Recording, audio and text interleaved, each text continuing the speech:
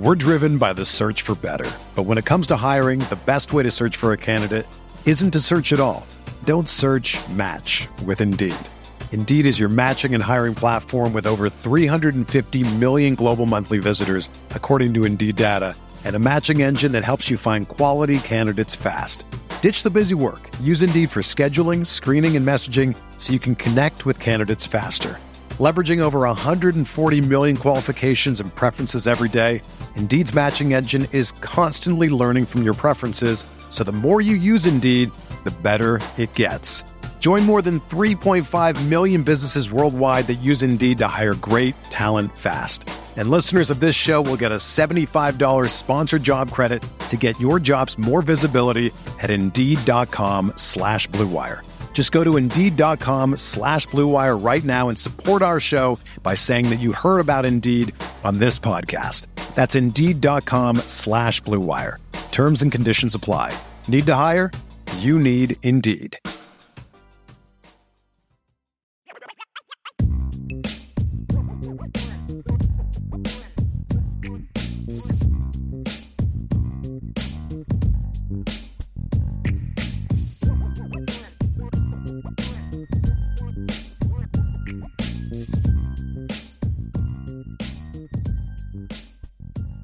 We're starting and we're ready to rock and roll, and a lot of positive energy obviously around the program right now coming out of the game. I've had some phone conversations this weekend and people are fired up. People are fired up because they realize how big of a win this is, and it was a big win for Notre Dame. And it's not just a big win from the standpoint of, you know, just that you won the game against a really good team, but it's also a big win because of how you won and the manner in which you won, which was a completely dominant football game. So I'm excited about what's going on right now. Bye week is going to be fun and interesting. We're going to do it upon further review tonight at 8:00. Vince and I are going to dive into the film, show some things that we really liked. We're going to break down what made the defensive game plan so effective. We'll talk about some of the things we liked on offense, some of the missed opportunities that were there on offense, and then we'll dive into the keys, the keys to victory for Notre Dame. So great win. But today, we're going to give you guys a chance to determine what you want to talk about. We've already got over 40 questions starred, and that's kind of wanted to let it play out a little bit so we get some more questions in there, because once the show starts, when I'm doing a solo show, it's a lot more challenging to read questions, answer questions, and then also be reading the chat and finding new questions. So for those of you that understand that and waited patiently, thank you for that. And now we're ready to get started. A lot of good questions this week. I'm going to try to get through all of them, or at least as much as I can today. Really looking forward to diving into these questions with you guys, because there's a lot of really good ones. We can talk Notre Dame. We can talk Notre Dame recruiting. We can talk the upcoming schedule. We can talk college football in general. So if you guys have some other questions that you have, and there are some of those in there too, which I'm looking forward to getting to. It's going to be a fun day.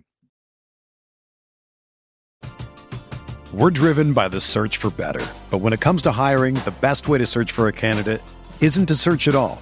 Don't search, match with Indeed. Indeed is your matching and hiring platform with over 350 million global monthly visitors, according to Indeed data, and a matching engine that helps you find quality candidates fast.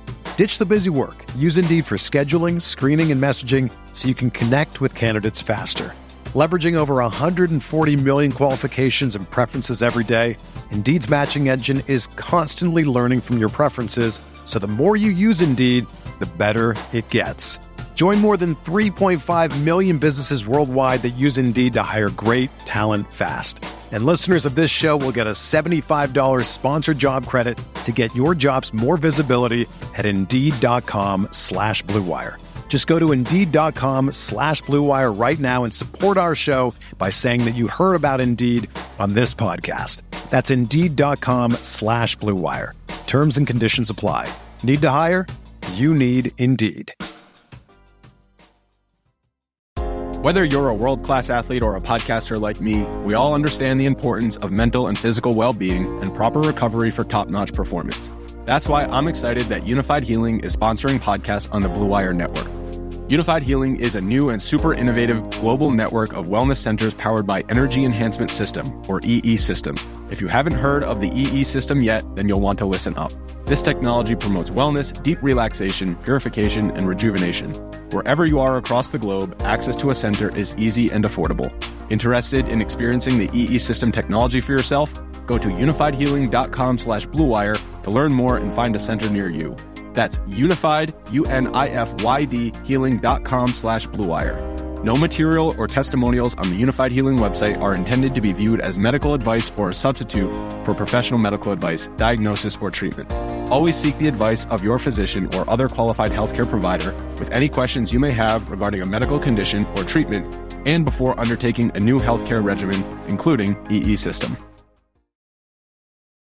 Let's start off with God Country Notre Dame Barbecue. Asks, what are some offensive adjustments you are expecting Notre Dame to make coming out of the bye week? Well, I don't know that I have any clue what to expect from this Notre Dame offensive staff. And the reason I say that is not meant to take a shot at them. I've voiced my frustrations in areas that I disagree with what the staff is doing, as I'll always do. But the more so what I'm saying is this is still a new staff together, right? And I know Dylan McCullough's been here for now his second year, and Jared Parker's in his second year, and Chancey Stuckey's in his second year, but there's some new analysts on the staff. You've got a new O-line coach. You got a new quarterbacks coach. Jared Parker's in a different role. And it's kind of like when we talked last week about with Coach Freeman and how is he going to handle getting the team ready to play against USC, because we are in year 2, we're still learning things about him as a head coach. Well, we learned a very impressive lesson this weekend when it came to Coach Freeman's ability to get the staff ready. We're still learning about this offensive staff. And the reason that I don't, I answer the question that I don't know is because the bye week is when you should anyway, do your most heavy self-scouting. And it can be very challenging to do a deep, thorough self-scouting evaluation of yourself during the season, because by Sunday night you're done breaking down the film and it's turning on to your next opponent, and it can be challenging. So there's always self-scouting that goes into the season, but the bye week is when you can really, really dive into those things and really, really dive into just who you are and where you are as a program. And then also spend the time making those adjustments, because that's the other part is when you do self-scouting, sometimes you say, hey, look, we've got to make adjustments here. And it can take a few extra practices to kind of work on some of those new concepts. So that's why I don't have the answer. I'll give you what I think should happen and what I hope to happen. And so I'll answer it that way. Number one is they've got to figure out what the receiver rotation is going to look like. There's been a lot of kind of grab bag and mixing and matching. You don't play Jordan Faison the entire year. Then you bring him in, immediately turn him into like a heavy rotation guy. You play Tobias Merriweather a lot. Then all of a sudden he's not playing at all. Jaden Greathouse is playing slot all year, comes back from the injury. Now he's playing boundary and outside. So there's been a lot of and I'm not even criticizing it. It's an observation. There's been a lot of moving guys around. Jaden Thomas has been in and out of the lineup the last few weeks because of an injury. So it's been very hard for the staff to kind of get into a good feel and a good rotation for how is this going to go. And then Sam Hartman trying to get on the same page with all these receivers. These aren't excuses. They should be better, but it's just explaining the challenge that's up against them. So I think this bye week needs to really kind of sit down and say, okay, who are we going to play and how do we use them? And the other thing they need to do is if you're going to use guys, you can't have guys in there that are tells for the other team, meaning when this guy's in here, we have a heavy, we're throwing to him type of thing, or we're going to throw in general type of thing, or we're never going to throw to this guy.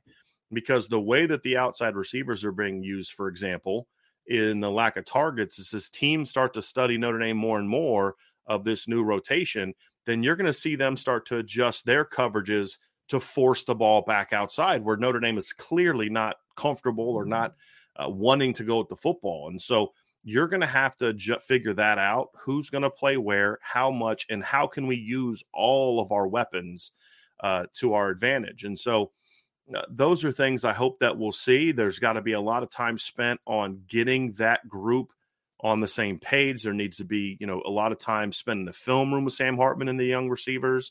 There's got to be extra time spent on the practice field on top of making sure that you're getting your rest. And so I would expect Notre Dame to kind of practice these first 3 days, maybe 4 days, and then give them the weekend off and then kind of get back at it on Monday as they get ready for Pitt. And since it is a home game, that adds a little bit to your ability to kind of give them a little bit extra time off and get back on track on what you're trying to do. So those are things that I expect to see from the pass game wise. Run game wise and offensive line wise, it's about getting everybody on the same page. That's going to be the key. It's about, okay, where are we having some issues? Why has the run game not been good in recent games? And it hasn't been. It wasn't bad against USC, but the reality is it wasn't great either. And you didn't gash a team that honestly doesn't have a very good run defense. And so the last 4 weeks, Notre Dame has run for 176 yards against Ohio State. Good performance, but 4.5 per carry. Solid. You went for 159 against Duke, 5.0 per carry. Now, again, I think some of that was quarterback scramble, so the run game wasn't great. You did have the big 30-yard touchdown run at the end, which was great. But up until that point in time, you ran for 159 yards, and what am I doing? Them 47 of it came on the last 2 plays of the game. And so you didn't run the ball well against them. Only 44 yards against Louisville, and then only 125 yards for 4.3 yards per carry against USC, which is a tad misleading of a number, simply because part of those statistics, when you look at the total rush yards, is going to be taking a knee. So Notre Dame lost 4 yards at the end of the game, taking a knee. So really the numbers are 27 carries for 129 yards, which is a better number and kind of takes into greater account. That's 4.8 yards per carry. That's a better number. It also takes into account the fact that you had a 1-yard touchdown run in the game. Actually had 2 1-yard touchdown runs in the game. So Audric Estime had a 2-yard touchdown run and a 1-yard touchdown run. So, for example, Audric Estime finished with 95 yards on 22 carries. You take out the 2 touchdown runs, it's 93 yards on 20 carries. All of a sudden, he's at 4.7 yards per carry instead of 4.3.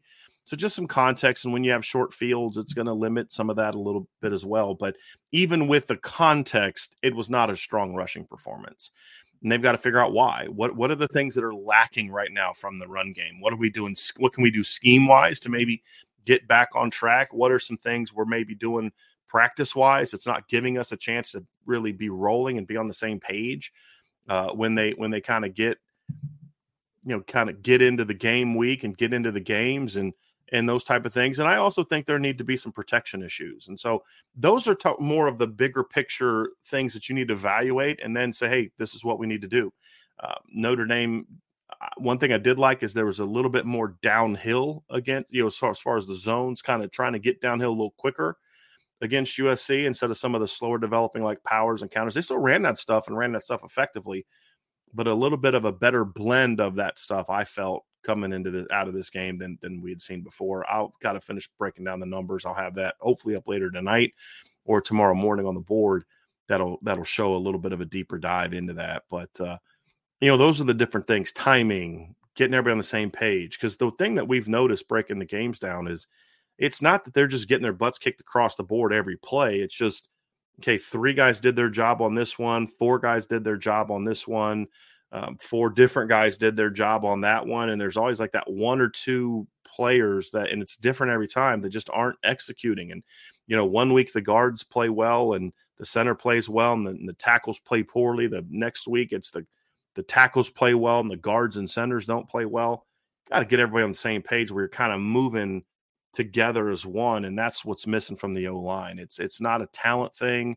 I've expressed my issues. If I was Notre Dame, I'd spend the bye week ramping up Billy Schrouth's reps. That's what I would do. I don't have a lot of faith that they'll do it.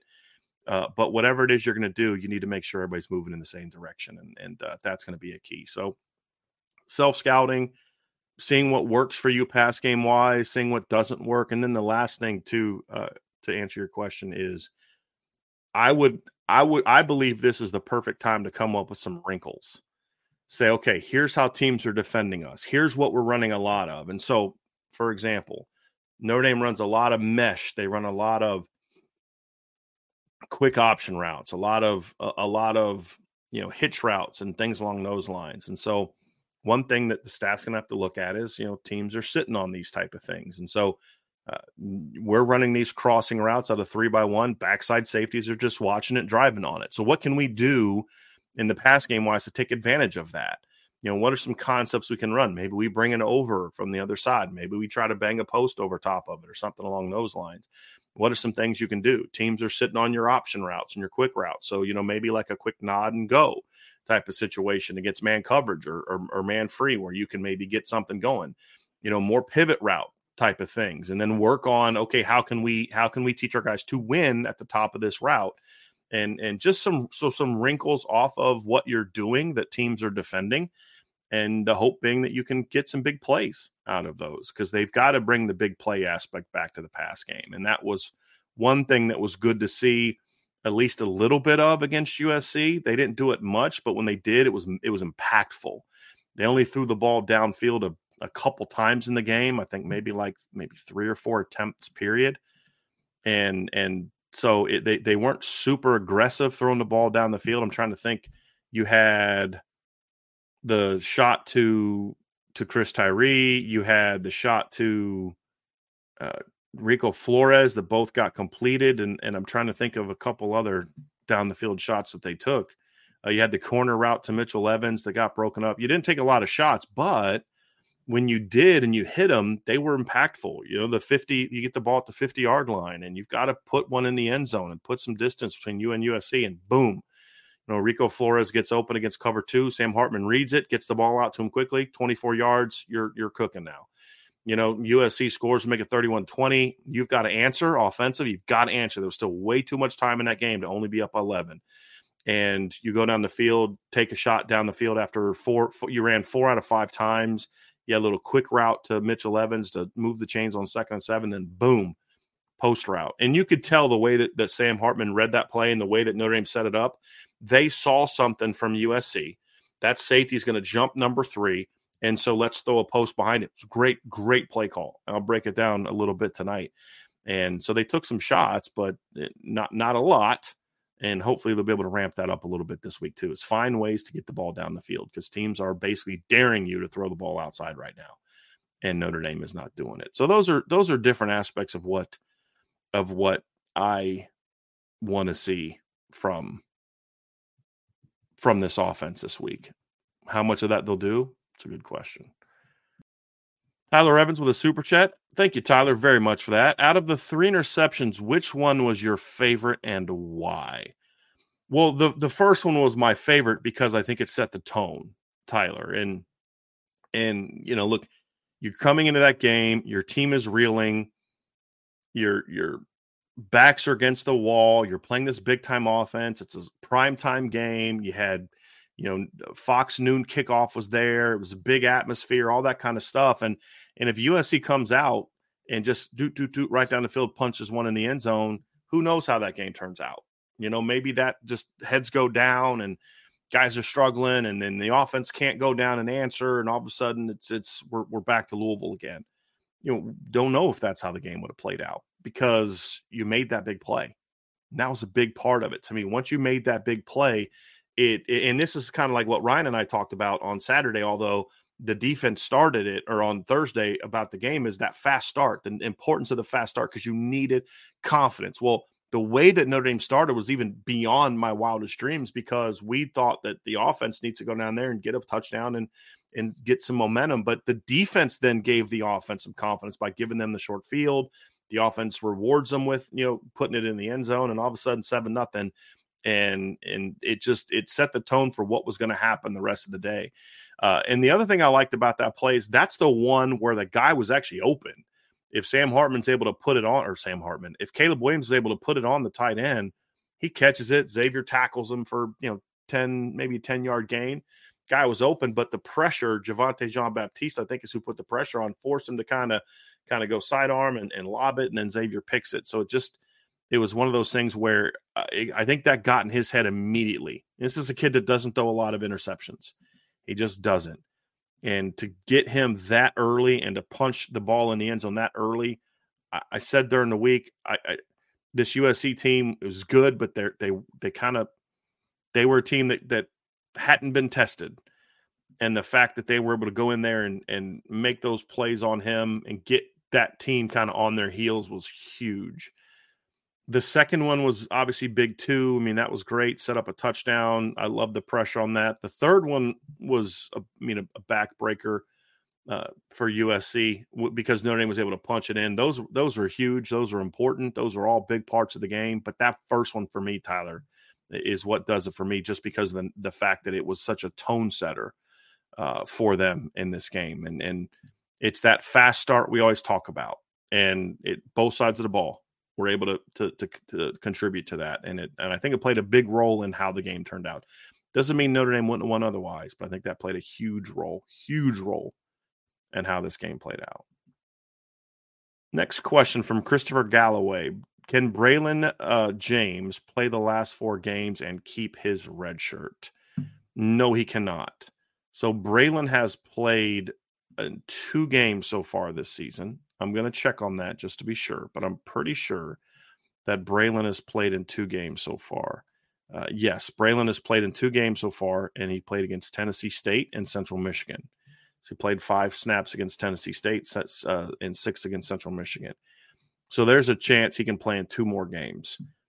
If Notre Dame cares about keeping his red shirt, and I don't really care about keeping the red shirt on the wide receiver, but if they want to keep his red shirt, it might be smart for them to only play him once more in the regular season, and that way you can save him for the bowl game just in case something happens, injuries, portal, all that stuff. So I don't love that you have to think about that, but that's the reality of football today, is you've got to think about those things, because you'd hate to play him against, let's say, Pitt and Wake Forest, and you blow those two teams out. I hope that they do. And then all of a sudden, you've got another rash of hamstring injuries, or somebody goes in the portal, or whatever the case may be. And all of a sudden you've got to play Braylon and he loses his red shirt, or you decide not to play him and now you're shorthanded for a must-win bowl game. So if they care about that, then I wouldn't play him in more than 1 game. If they don't care about that, then just play him. And if you blow 4 teams out and you play him 4 games, I don't care. That's what I would like to see them do. And the bye week hopefully is a good period for them to work with some of those younger guys that aren't playing a ton. Get Eli Raridan, spend some time getting Eli Raridan back in sync, with the first team offense, since he's playing now. Really work on, hey, how can we utilize him in the pass game now as a complementary weapon? Maybe you can steal a big play with him. Let's really work on getting Faison going. Let's work on getting Jordan Greathouse more comfortable in these outside, roles. Let's work on maybe getting Braylon James some extra reps just during the bye week, just to see how he responds and answers the bell.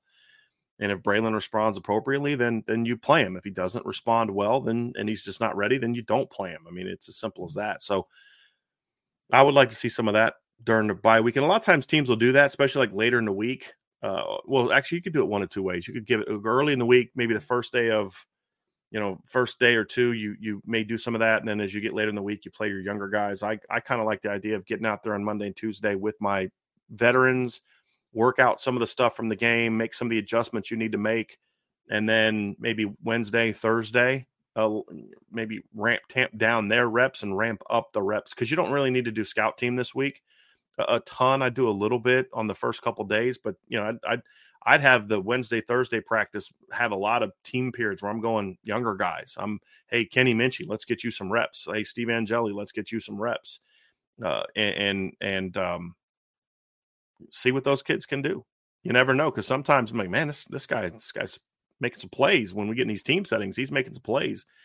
And then maybe you have a guy that you can put into a depth situation. Like let's get Boubacar some reps this week, see what he can do, and see if he can do what he did on his 2 snaps on Saturday with a higher volume. All that type of stuff is what I'd like to see during this week, not just with Braylon, but with the group as a whole. We have a question from God Country, Notre Dame, and Barbecue. The question is, not to bring up a competitor, but former Notre Dame player Mike Goolsby compares Jordan Faison to Golden Tate. What are your thoughts? Height-wise, I understand it. and foot quickness wise, I understand it. Golden was a very sudden athlete. He could change directions quickly and immediately and not look like he was setting it up. And I think Jordan Faison has some of that to his game as well. That's about it, honestly. When I look at Golden, I see a guy that's more powerfully built. Golden was actually built more like a running back than a wide receiver. Jordan's a little bit thinner, leaner. He doesn't have the same power as a runner that Golden had. Golden was very hard to tackle in space because he was a really thick kid. Jordan is, to me, right now, more of a get him on the run kind of guy, get him in space, let him catch crossers, let him catch overs, let him catch those type of routes, get him reversed, as we saw this weekend. I was glad to finally see a reverse.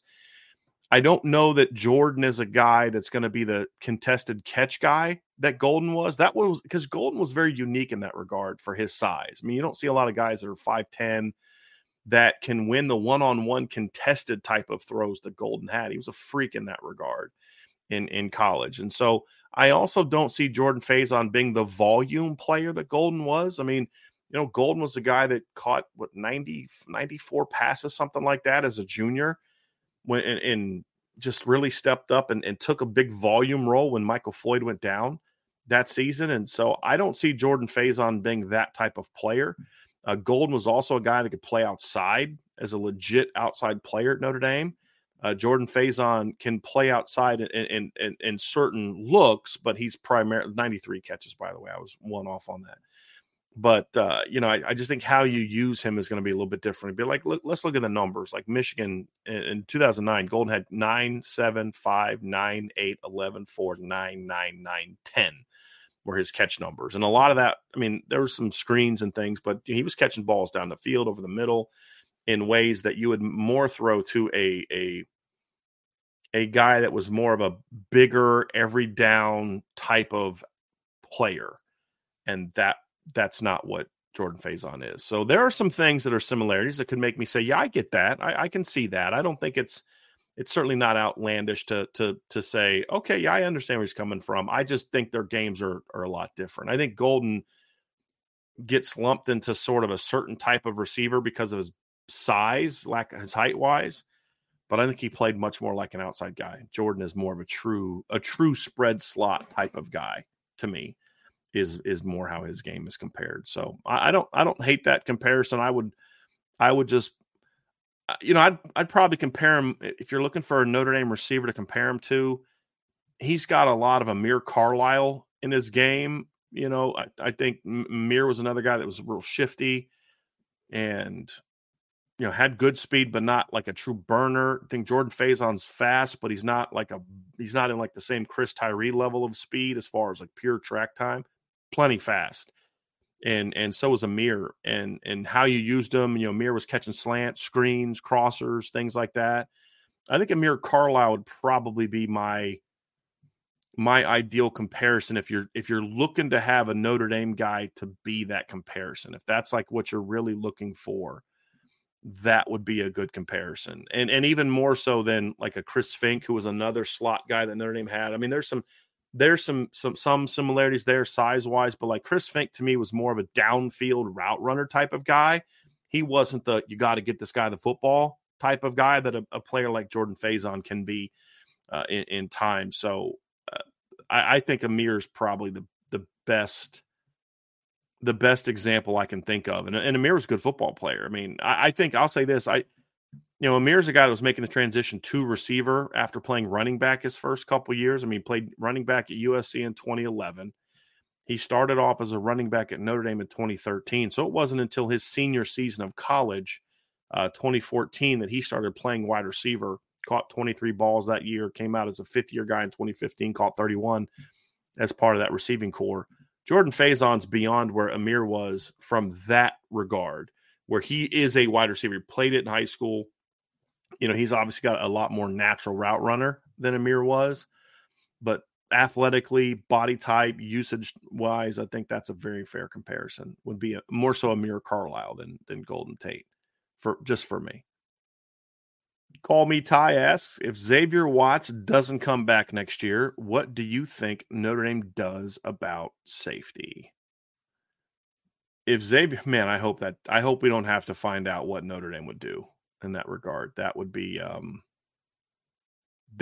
bad, in my opinion. That would be scary.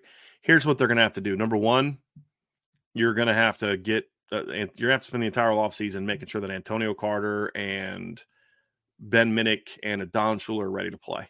That's number one. You've got to coach them up. There's some talent there to work with.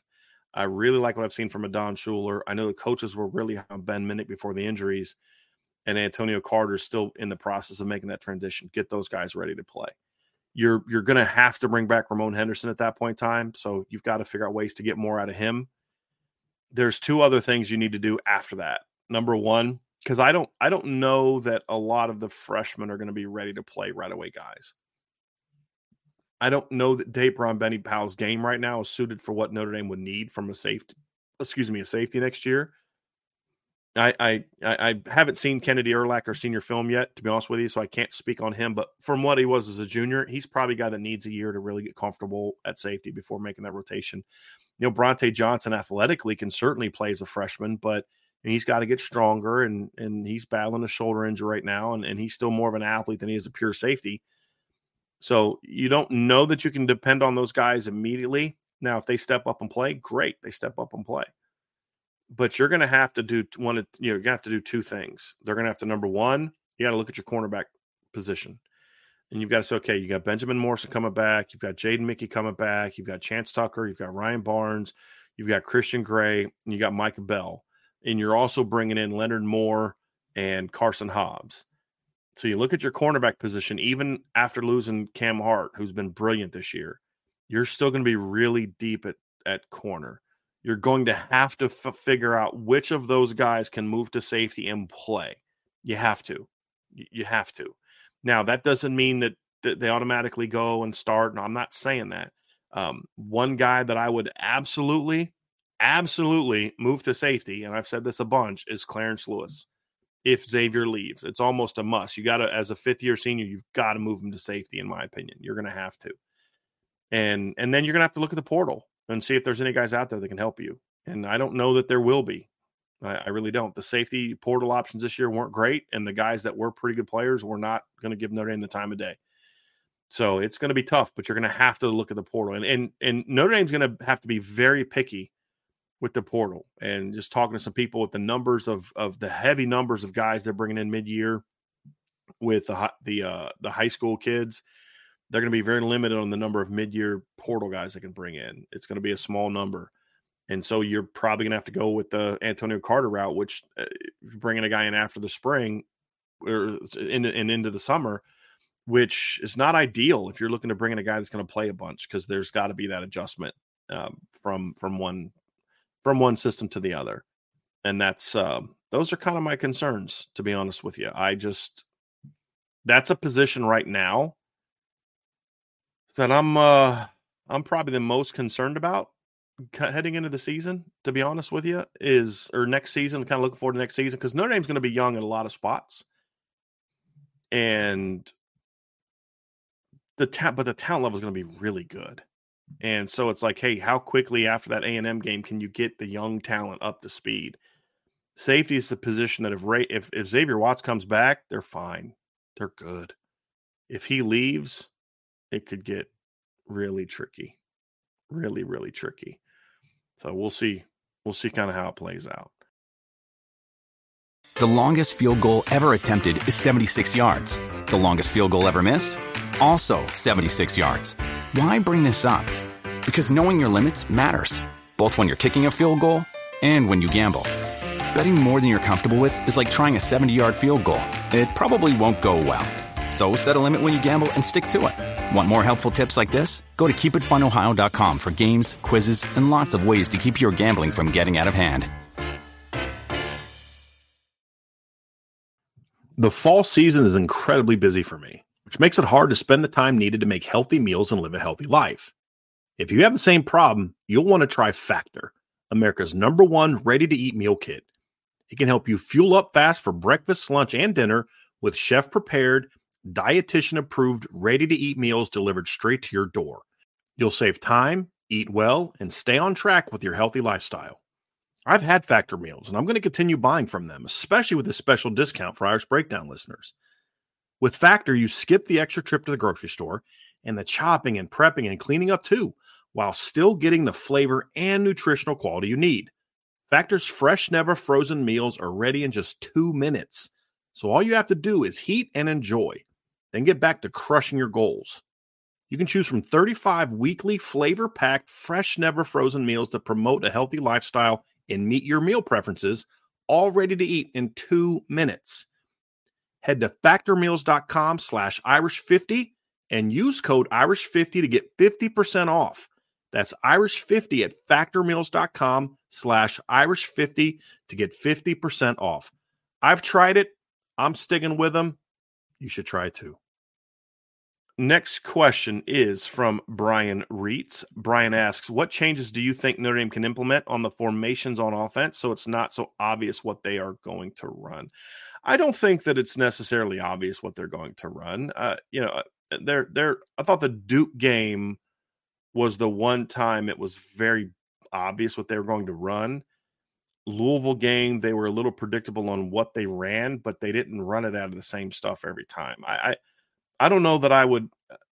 I mean, Brian, I'm going to dive into this stuff during the bye week as well. I don't think it's so obvious that what Notre Dame's going to run per se. It's just more about you've got some heavier run versus pass tendencies out of certain looks, and you're just not doing enough to get defenses guessing. So when we talked about last week, and I know Jesse did a breakdown of this on one of the night shows as well, when you're not doing a lot of movement pre-snap, they may not know what you're going to run, but they have an idea of who can do what, and they can get their calls and get their things lined up. They know what protections you run, and they can attack it that way.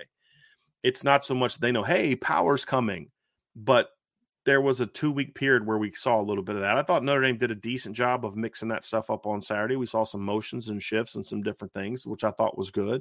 Saw Faison going in motion. Saw Tyree going in motion a little bit. So it's just build on that, Brian, is really the big thing. And so when it comes to your specific question, if I grant the premise, what you basically have to do is part of self-scouting is like when we line up in this formation, we run this play a ton and we don't run it any other time. Okay. Well, we're going to still run that play out of that formation because we need that look. So like, hey, we can't run this particular heavy counter or heavy power without getting that extra hat backside. So when we run that play a lot out of this look, it's, so you either line up that way or you motion a guy to it. Either way, it's a tell for the defense. Okay. We don't stop running that play. And so, Brian, so what you look at is you say, okay, well, we do this a lot out of this formation. They're going to be prepared for it. So instead of saying scrap it, you do two things. One is you see if there's other ways you can run that play. But the other thing is, okay, what can we anticipate defenses are going to do? Well, Pitt lines up like this. They play defense this way. This is most likely what answers they're going to have for this. So then you have something where you're going to try to catch them. So, hey, and last couple teams we've played, when we go the short edge, they crash off of that. That kind of leads into what Pitt does. So we're going to have this bootleg. We're going to have this reverse. We're going to have this play action. We're going to have this motion off of it or is what you're doing. Then the other way is how are different ways we can get into it. And that's why the motions and shifts are so important because you can line up one way. They think you're going to be that way. And then boom, you do a quick motion and a quick shift and then a quick jet motion. And all of a sudden you've messed up their numbers count. And they're not quite sure what's coming. They may stop it a couple times, but that one time you catch them on their heels and they're not quite ready, don't quite have their call in or their adjustments in, then boom, you run that sucker, block it up, and you're on your way. So those are some different things you do, and that's what bye weeks to me are really good for.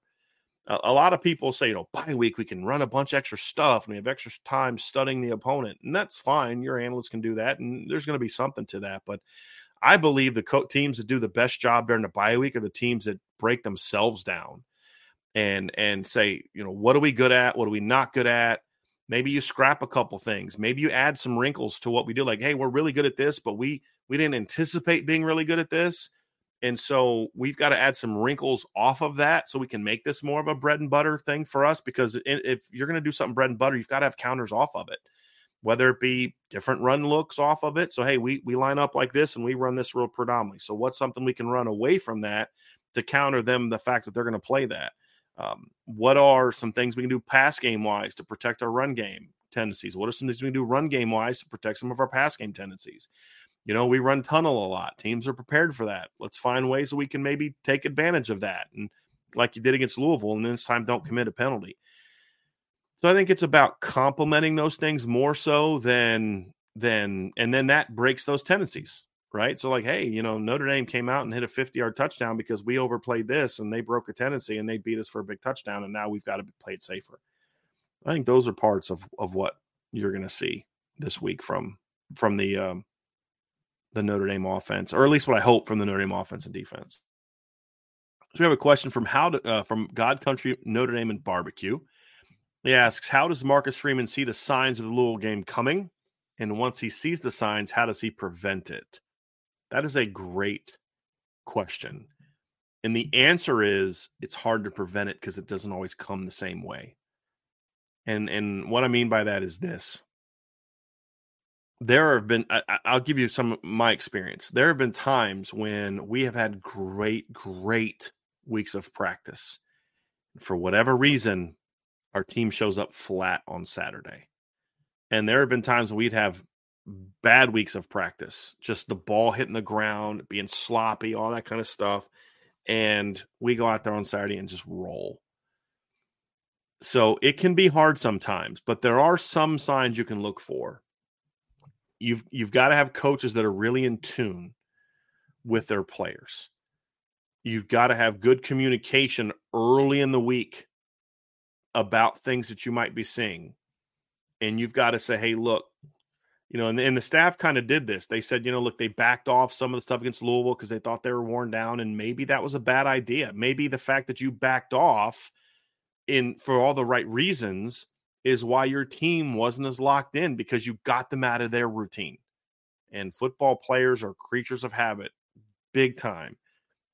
And so you may say, hey, look, we've got to do a better job of saying, hey, when you get in those type of weeks, we don't back off how we go about attacking teams. We don't go about our practice schedule. We're going to still be in pads. We're going to still do this. We're going to still do that. But what we'll do differently is maybe instead of a 70-30 ones versus twos split of reps, we'll do a 60-40.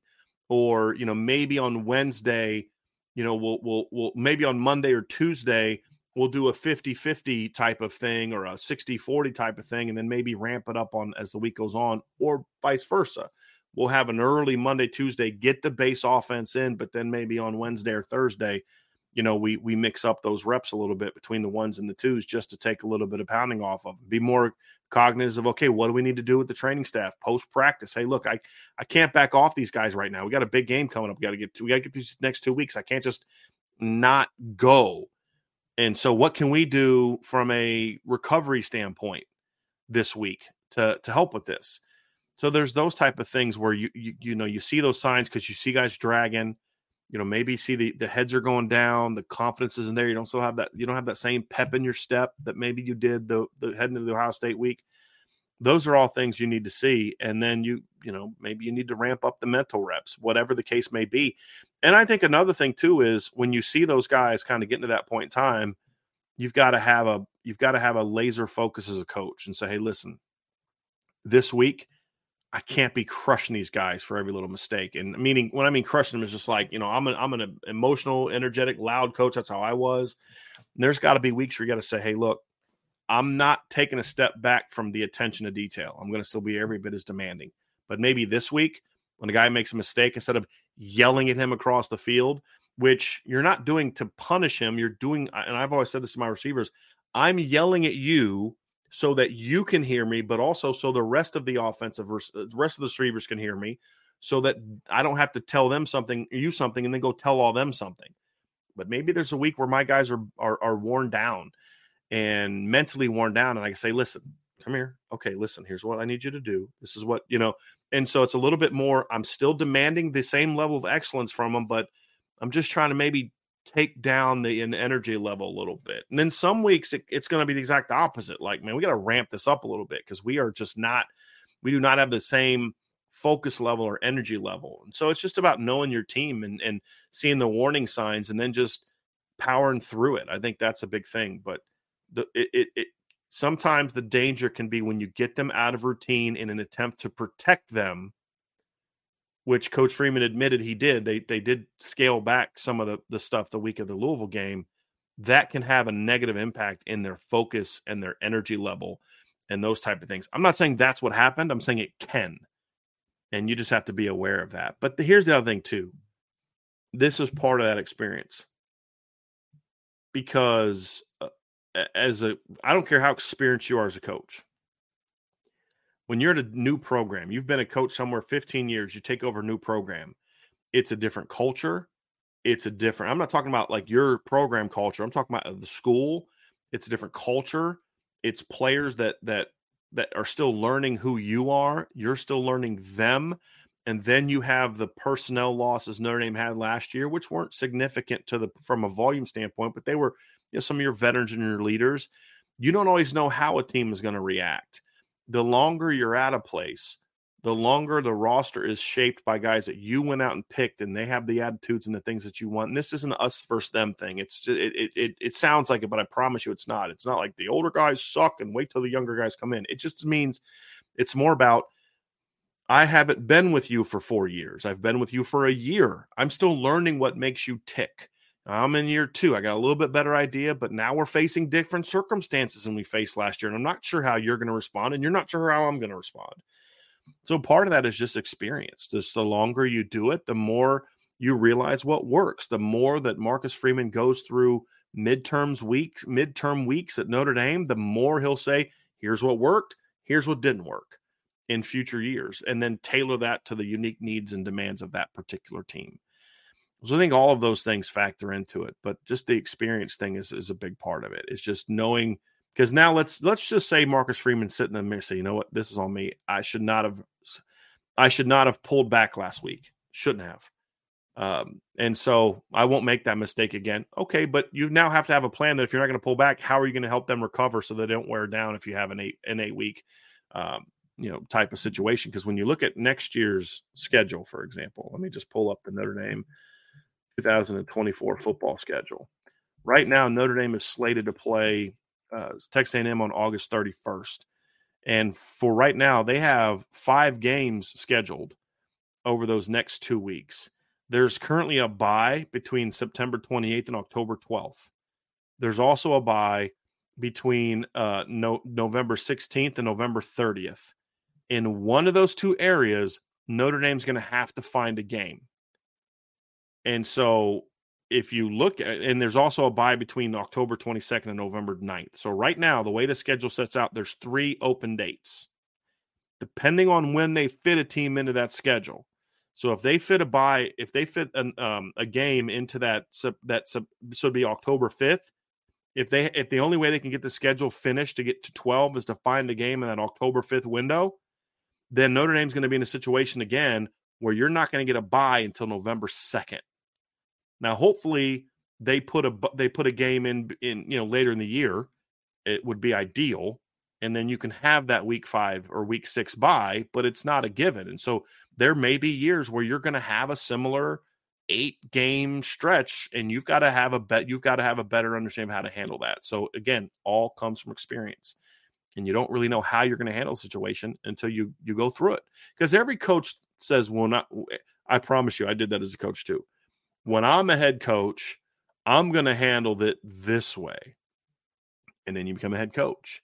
And some of the things that you felt that on, spot on. And this is why I'm successful. But in other times, you're going to be like, all right, that didn't work. And now I understand why the head coach did it the way he did it. And those are part of the lessons that you learn being a head coach is like, yeah, I thought this would work. And then as a head coach and you realize you got a whole team to worry about, and you realize, yeah, it didn't go how I went. And then you learn and you adjust and you do it differently or better the next time. And that's all part of it. Pete Weber with a question says, based on personnel changes and production we've seen over the past few weeks, what changes do you expect to see in regards to playing time as we come out of the bye week? My answer is similar to the one I had earlier about adjustments. I don't know, Pete. I don't know what they're going to do. My guess would be we're going to see a running back room that looks a little different in how it's broken up. Marcus Freeman talked about this. This is my guess is based on what Marcus Freeman said. It's going to consolidate a little bit more around Love and Estime. My hope is that the kick return from Jadarian Price against USC says, hey, we also have to figure out more ways to get this kid to football. I believe we'll see a receiver rotation that is a little bit more solidified, however that is. And at this point in time, I have my opinions on who needs to play more and who needs to get the ball more. That doesn't even matter right now. If you guys disagree with me, Notre Dame staff, that's fine. But whoever is in your rotation, those guys need to play more and get into more of a rhythm, because you can't keep doing this nonstop rotation that you did. And if they do that, I think they'll be able to find some answers. I do. I think they'll be able to find some answers that way. And just whoever you've decided is your guys that you need to build around. I may disagree with it. I may not like it.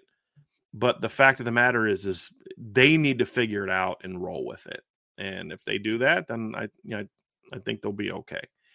And getting healthy is going to help with that too. I mean, Jaden Thomas played 6 snaps on Saturday. He didn't play only 6 snaps. This is according to Pro Football Focus. He didn't only play 6 snaps because they didn't want to play him and he stinks and he's not playing a lot. It's because he's injured. And so this hopefully is a great week to get him healthy and get him back. But what are you going to do with him? Hey, I like some of the things that Jaden Greathouse is doing over here. And maybe we need to have Tobias Merriweather and Jaden Greathouse be over there. I don't know what Deion Colsey's. One of the questions was, is Deion Colsey going to be back for the pick game? I don't know. I have no idea. I'm not optimistic about it. But if he is, okay, now what do you do with Jaden Thomas? I mean, if you got Deion and Jaden Greathouse kind of rotating into that boundary position, now maybe you can do some different things with Jaden Thomas. And so and there are some things you can do with Chris Tyree outside, not as a full-time role, but there are certainly some things you can do to use him, especially if you can get a couple more big plays out of him and teams start focusing on him more. I'm telling you, if Notre Dame is willing to do more things to get Chris Tyree the football, you're going to see teams overreact to it, because for all the hate he gets, and it does seem like hate. It's not just I don't think he can play, but it's just this weird thing that some fans have with Chris Tyree. Here's some facts about Chris Tyree. Number one, he's second on the team in catches. He's second on the team in receiving yards, and he's only a catch behind Mitchell Evans in receiving yards. That's it. So he's been productive. He's number 2. He's tied for second on the team in receiving touchdowns. And he's been a big play guy. He's averaging 22.2 yards per catch. So the fact of the matter is the guy's been productive. He's got 1 drop on the year. I think you could maybe count last week's drop as a second, although I don't think that was a very good ball from Sam Hartman. But Chris Tyree has done so. So I mentioned earlier that Chris Tyree is 1 catch behind. He's 8 catches behind Mitchell Evans, and he's only 1 yard behind Mitchell Evans in total yards. But Mitchell Evans on the season, according to Pro Football Focus, has 13 more targets than Chris Tyree. Chris Tyree has 11 fewer targets than Rico Flores, but he has more catches than Rico Flores by 1, and he's got about 177, if I'm doing the math correctly, about 177 more receiving yards on 11 fewer targets than Rico Flores on the season. He's got 1 fewer target than Jaden Thomas right now, who's, again, been out, but still has more catches and about 127 more yards than Jaden Thomas. So he's been a big play weapon. There's got to be more ways you can get him the ball. He's starting to look more comfortable at wide receiver. And it's not even about getting him the ball a lot more that just impacts him. It's about if you can do more things with him, it protects the run game, it protects that. And that is why I kind of like seeing Jordan Faison out there getting that reverse, because at least you're doing that. So now if you're doing Jordan Faison in motion, there's still that threat of, this guy can get the ball. But let's be honest. No matter what we as Notre Dame fans think of Jordan Faison or Chris Tyree, you guys have to be willing to admit that Chris Tyree is a much more known commodity to opponents. This is a guy that's got 2 90-plus yard touchdowns under his belt in his career. He's a guy he was a big-time recruit, 2 90-yard touchdowns under his belt. He's got a 70-yard touchdown under his belt. He's got multiple 50-yard touchdowns under his belt. And he just had a back-breaking 46-yard touchdown against USC, where he beat USC starting nickel, and he didn't even run a very good route. He just went boop, boop. He's just faster than that guy. So the more things like that happen, the more teams have to start paying attention to him, which then helps out other people.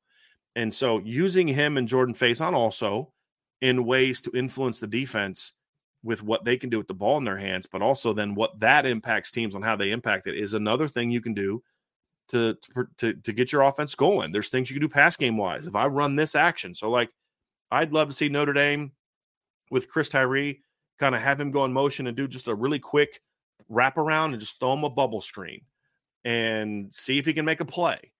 And if he can't, he can't. But if you break that, all of a sudden the next time you do that, you fake to him and you've got something backside, or you can pump and go. There's all types of different things that you can do. You can run inside because those linebackers are running out. Perfect example is this, and it's a little bit different, but you'll understand the point that I'm making on this. Do you remember when they played USC in 2017? Notre Dame had one of the big plays of that game. They had many. Was the 80? I think it was an 84-yard touchdown run for Josh Adams against USC. And two things happened on that play. Number one is Alex Bars had a great block. I mean, it was a phenomenal block. I talked about it last week. But number two is you saw like three guys go running outside on Brandon Wimbush. So Brandon hands the inside zone off to Josh, and he starts running outside like it's a read zone. Well, he had already hurt USC multiple times with his legs. They had seen on film throughout the season already that this number 7's a weapon with his legs. So as he's running outside, three guys go with him. Now, somebody made a mistake, but that's the point. It takes one guy to screw up one time, and all of a sudden Josh Adams is 84 yards for a touchdown. Imagine if they were doing some things, a little bit more creative pre-snap motions to get Tyree the ball, phase on the ball, and Jeremiah Love the football, because there's things you can do out of 21 personnel, and that would apply there. Jadarian Price. I mean, Jadarian Price now has some big play touchdowns under his belt, and teams have seen this kid's got some speed too. So let's say there's some things you do with him or Jeremiah Love. It's not just about Tyree, but it's about this. The more things you do like that, all of a sudden it takes one time that you're running this little swing action where you're selling the heck out of it, or maybe you have Chris Tyree and Jeremiah Love in the backfield together. And instead of doing a motion, you have Jeremiah Love here, you have Chris Tyree here, you run it. You do a zone read to Chris, or a zone action to Jeremiah Love. Chris Tyree's running around on the swing. You throw him a swing. That overhang defender bites down in the run action, and all of a sudden Chris Tyree catches the swing, and he is gone because you've got an outside block, and boom, he's up the sideline. Well, the next time you do that, what's that outside hang defender going to do? I'm watching number 4 now, and then all of a sudden that's the one you give to Jeremiah Love, and that guy doesn't close fast enough to get to him. Now what happens? Boom, you're out of there. So those are the type of things where now that you know who your personnel is, you know what Chris Tyree is as a receiver, and you know what he's not. And I would love to see Notre Dame bring Chris Tyree back next year, because I think as he gets another full offseason to learn the position, he's going to be even better.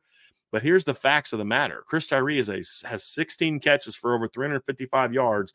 He's averaging 22.2 yards per play, and he's got 3 touchdowns. And his touchdowns have been gains of 75, 46, I think like 26, 25, 26. They've been big plays. And so how do we utilize that to, number one, still get big plays from him, but then to maybe influence some other things? Now that teams are keying on Jeremiah Love. Here's an example. A buddy says to me, he goes, they should have had Jeremiah Love in the game more. He needs to be taking touches away from Jabron Payne. It's like, well, Jabron's kind of a third down guy. And he's like, yeah, but on third down, I want Jeremiah Love getting the ball. I said, okay, let me give you this example. On that third down touchdown pass in the first drive, they didn't cover Jabron Payne. It was a great call. I mean, they ran a screen. They leaked Jabron Payne out. The play was designed to go to Jabron Payne. Get in the football, and you're like, of all the weapons on your offense, why are you designing plays for Jabron Payne? Well, he's a good player. But number two, that's what the defense is thinking. Well, in that situation, of all the guys on the field, is Jabron Payne in your top 2 or 3 of guys you're worried about on that third down call? No, it's not, which is what made it a great call. You used him to, hey, this guy's in the field, and so they're going to be focusing on this guy, so let me get this guy to football. If Jeremiah Love is in there at running back, that play may not work. Why? Because they're going to key on Jeremiah Love. Well, there's some things now on the flip side of this that you can have Jeremiah Love in the game and do things and then set up something else. And then on top of doing more things to get him the football. So those are just different things to me, Pete, that I want to see personnel-wise, is you figure out who you want your playmakers to be and then build more around them, because there's still a little bit too much of just a hodgepodge of play calls. Even against USC, which was better than what we saw the previous 2 weeks, there still was just like you're just kind of calling plays to call plays. There's not enough building on each other. And then what's the one series where Notre Dame threw some wrinkles at the defense? It was the one series they had the early long drive. I think it ended up being a field goal, but they ran the little tunnel to Chris Tyree. They ran the reverse to Jordan Faison. Those two plays right there got Notre Dame in scoring territory against them. Let me pull up that series right here. So that was, So you started that drive at your own 36-yard line. You went -1 on play 1. You ran an option route to Jordan Faison on number 2. And then on third down, you got Tyree free for a tunnel, went for 16. Then the next play, you run a reverse that goes for 13. And then all of a sudden, just like that, you're in USC territory. And drive ended up stalling out for different reasons, but there was a couple nice calls there. But you start seeing some of those wrinkles. You're doing these things to kind of build on something else. Just need to see that more regularly. Why are we calling this play? What are we trying to attack from the defense? How are we trying to use our personnel? What's the point other than just, hey, I think we can run this play because I think it'll work in that situation? That's part of it. But there's got to be more method to the madness, because then that tells you what you're going to do to build on that. Okay, well, if we're doing this for this and we're doing that for that, how do these things marry together? And what can we do off of this and off of that? And how can we do things to get this guy to football? What are some 4 or 5 things that I can do this offseason, this week? And this is, if I'm Dylan McCullough and I'm Chancey Stuckey, I'm pounding on the table saying it for both of these guys. I'm saying it to Jared Parker. We got to do more things to get number 12 to football without taking away from number 7. All right. Okay. How do you suggest we do that? Hey, we need to get number 24 the football more. Okay. How do you suggest we do that? We only have so many snaps, so many footballs. Okay. Here's how. Hey, we need to get number 4 the football more. If Chancey Stuckey's not pounding on the table for more touches for number 4 in different ways, then he's not doing this coaching thing right. Okay. Well, how do you suggest we do that? And how can we do those things together to influence the defense? How do they build on each other? Okay, well, if we're doing this for this guy, then what we can do off of this is this, because this is how they're going to defend it, and we've got a guy that can take advantage of it. Those are all the things that I want to see. Sounds like a lot, but it's really not unmanageable, in my opinion. It's something that can certainly be done over the course of the next couple weeks and next couple because you got to think too is there's this bye week and some stuff you can kind of get ready for Pitt and Clemson. Then you got another bye week before the last 2 games. And so, that 2-game stretch is going to be a lot more manageable than this next 2-game stretch. My hope is that Notre Dame doesn't just say, this is who we are. We're not playing any great teams. We just got to get through these next 4 games and win out, and then we can figure stuff out in bowl season. No. Start figuring that stuff out now. There's going to be some things you add the next couple weeks that maybe don't go your way and you don't like, and so you throw them out during the next bye week. But you need to start building on who you need to be, because I'm telling you, if this offense can find their stride over the next month, who knows what's going to happen with where they're going to be in the postseason. But whatever their postseason destination is, if this offense can hit its stride over the next month, they're going to be dangerous for whoever they play, because we know, guys, the defense is big time. It's big time. And if the offense catches fire over the final month, what is that going to do for the defense? You take that pressure of we've got to shut everybody out off of that unit, this team could start getting really scary good. And that's ultimately the goal. Like, look, playoff is out. I mean, maybe like chaos ensues over the next month and a bunch of teams lose multiple games and they get back in because they've got some really good wins. Maybe that happens. I'm not really spending a lot of time thinking about that. I'm not like looking at the schedule, like, doing like all this crazy, like, okay, if this happens and that happens and this, look, they're probably not a playoff team. But what I want to see is Notre Dame finish really impressively. Don't just win games, but really rip people up. It's going to help you close on recruiting. It's going to send you into the bowl season with a lot of momentum. If you can win the bowl game, it sends you into next year with a lot of momentum, and this program can really start rolling. So it's important. It's not just about let's just win these next 4 games and grind them out. Yeah, you want to win the next 4 games, but how about you put some emphasis on let's figure out who we want to be and start steering into that. And if they can do that, I think this team could end up being really scary good down the stretch. Really can. T-Guns asks, how much of an effect do you think something like College Game Day can have on the home team? Probably not as much for later games. Do you think Notre Dame's record is different with Game Day at Notre Dame or Duke? No, I don't think. Look, Tommy, every team is different. Some teams are going to get caught off guard by the hype. I think Duke fed into it really well. I think it was a motivator for Duke. I think their staff used that opportunity to say to the players, hey, guys, we've got a chance to shock the world today. And then you do it in a way that doesn't build pressure. I thought Mike Elko handled that great. Him and that staff handled that great. They were ready to show everybody who they could be. Notre Dame wasn't quite as ready to do that, and they were still feeling some of the after effects of it. I think the way that Notre Dame does it specifically, I don't think the game day stuff has much of an impact because the players aren't on campus. They're at a hotel. So what Notre Dame does is on Friday night, they stay in a team hotel.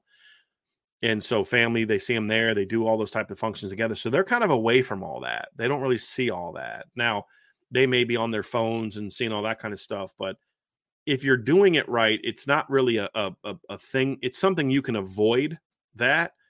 And there's other ways to do it right. I mean, if you're trying to avoid it. And if you're doing it right and you don't want to avoid it and you want to embrace it, then there's ways to do that as well. You just got to make sure that you don't. What you can't do is make it seem like, hey, we've got to do something different. You can present the opportunity. And that's what I feel like Duke did is hey, guys, we got this opportunity to show people who we are. Well, who are we? Well, we're not a team that's going to do 87 gimmick things this week to do something different because we don't believe we can beat Notre Dame. No, we're going to show you who we are. We're going to lean into who we are. And our game plan will be steered towards stopping Notre Dame. But, we're a team that's got a really good D line. So let's go show the world what we can do. We're a team that can do this. And so let's go show the world what we can do. And it's almost like a challenge, like, hey, this is your moment. This is what we've been building for. Some teams don't handle that well. Some teams do. And so it really just comes down to how you handle it. I don't think it inherently has a positive or negative effect on a team, just inherently. I think it just depends on who your team is and what you're capable of and what your leadership is like as a team and what your leadership is like as from a coaching standpoint, and then what your plan is. And in this case, I think Notre Dame has handled that well. I mean, they're 1-1 when game day's there. They're 2-1 on days where there's some sort of thing there because you had the big noon kickoff was in town for the USC game. And I don't think they played poorly against Ohio State. I just think they didn't execute in the key moments. I mean, but emotionally, physically, Notre Dame was ready to play. I mean, they played hard. They battled. Ohio State just made a couple more plays than they did. I mean, it was really a really hard-fought game between two teams. And I'm not going to do what like the USC fans are doing now, which is like, Notre Dame didn't really beat USC. USC beat themselves, blah, blah, blah, blah, blah. Giving Notre Dame no credit. I don't think Notre Dame missed opportunities to beat Ohio State. They should have beat Ohio State. But you also have to credit Ohio State for plays they made. And they did, and Notre Dame didn't. And so that's who won the game. But I never felt like, Notre Dame wasn't ready for the moment of the game. I thought they were. And so was Ohio State. And they made more plays. Same with Duke. I don't think Notre Dame struggled that game because of game day being there. I think it had more to do with the fact that Notre Dame was suffering from the after effects of the way that they lost Ohio State. I think that had a lot to do with it, more so than game day. So it's my 2 cents.